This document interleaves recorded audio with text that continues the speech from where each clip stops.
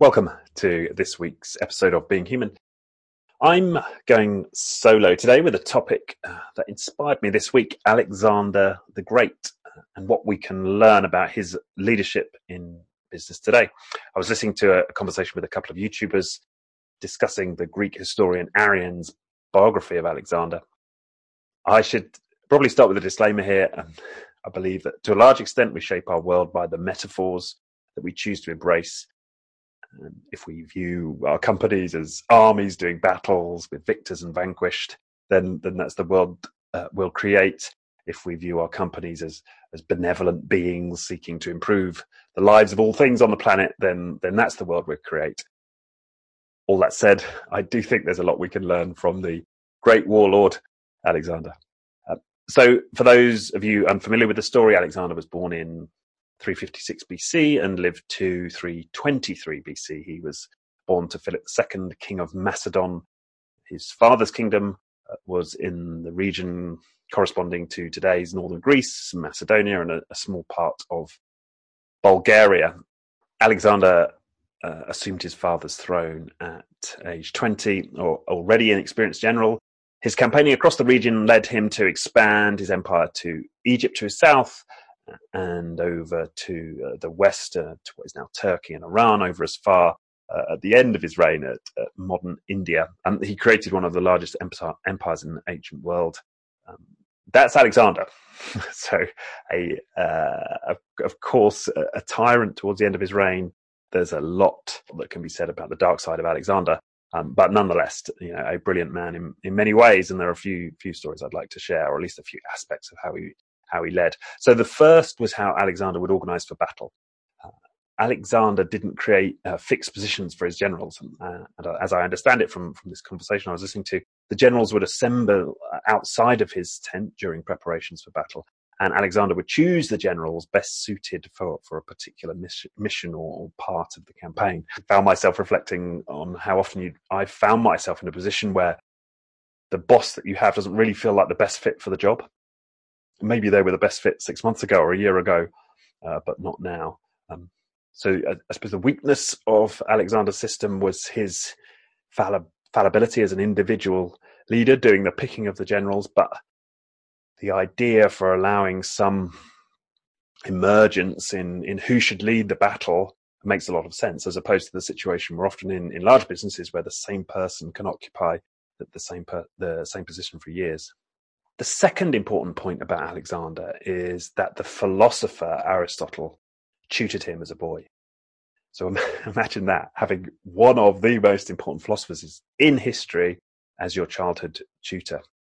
One of the things that Aristotle imparted on Alexander was the need to study what is before taking action. Alexander was an adept strategist, undefeated in battle. If he appeared trapped in a mountain pass or outnumbered, he was very skilled at tuning in to the reality of his circumstances before he formulated his strategy. And it reminded me of the method espoused by Glenda Ouyang. She's the founder of Human Systems Dynamics, guest number 49 on Being Human, if you'd like to check out that episode. But she talks about 3 questions in the method that she has. What is, so what, then what? So tuning in to my current context, making sense of my environment, and then choosing the action to take. And I know that sounds very simple, but certainly for me, I can often find myself in a position where I either rush in or I go with some template for how I think I should act without taking that time to really tune into reality and make sense of what it is I'm experiencing and seeing. We might even call Alexander's approach an early version of data-driven decision-making. Reminds me of another guest, Dave Snowden, episode 11, who talks about the example of sense-making in mechanical engineers and how sometimes they can literally smell that a machine might have a problem. So again, illustrating that it's important to capitalize on all forms of sense data before we take action.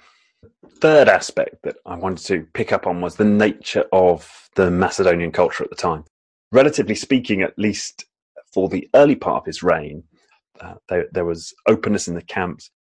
They might have believed that he was descended from gods, but unlike when he became, for example, Pharaoh in Egypt, his Macedonian men didn't believe he deputized for the gods, and they certainly didn't prostrate themselves before him like his Egyptian subjects. And this cut both ways. Alexander would fraternize with his men. He was also highly engaged on the front line. In fact, there's an awesome story in 326, close to the end of his reign, about the siege of a city of the people of Mali, a powerful Indian tribe of the Indus River Valley. So this is when he was getting close to the extent of his empire that he ultimately formed. His men had built a ladder to scale a wall of the city. And at a certain point, the men saw that Alexander was on top of this wall with 3 other men. But as the men climbed to join him on this wall, in horror, seeing their leader exposed in this way, the ladder broke. And the men were then horrified to see that instead of waiting for reinforcement, he dived down into the city behind the wall. And this is, in fact, when he gets one of his most serious injuries in the fighting there, but ultimately survives. But this idea of the leader being close to the front line, being able to sense what's happening, is important. It reminds me of the Gemba walk in Lean, the idea that a leader should physically go to the place. I mean, Gemba means the actual place, I think, in Japanese. So the leader goes to the place where the work is being done. And it seems to me that Alexander personifies that in his leadership. So that, in summary, are the 3 lessons that I took away from the story of Alexander. Number 1, avoid fixed organizational structures. Allow them to emerge organically based on the best fit of leader to situation for the circumstance you find yourself in. Number 2, invest in sensing before acting. And as I say this, I'm telling myself this. And lastly, engage with the front line as leaders. Do the Gemba walk, get out there, spend time amongst those who are closest to the action, and avoid the deferential hierarchies that exist in so many organizations that prevent information and insight flowing to the top of the organization. Easy to say, I get it, harder, of course, to implement in practice, but some really powerful lessons, I thought. So that's it, my quick take on what we can learn from Alexander the Great. In the next episode, we're back with a guest, again with a military theme, this time a living ex-bomb disposal officer and writer on leadership, Ben Sawyer. That's next week. I can't wait for that. But for me, for now, this has been a short Being Human. Hope you enjoyed it. See you next time. The Being Human podcast was brought to you by First Human. For more on First Human's human-focused coaching and leadership programs, head to firsthuman.com.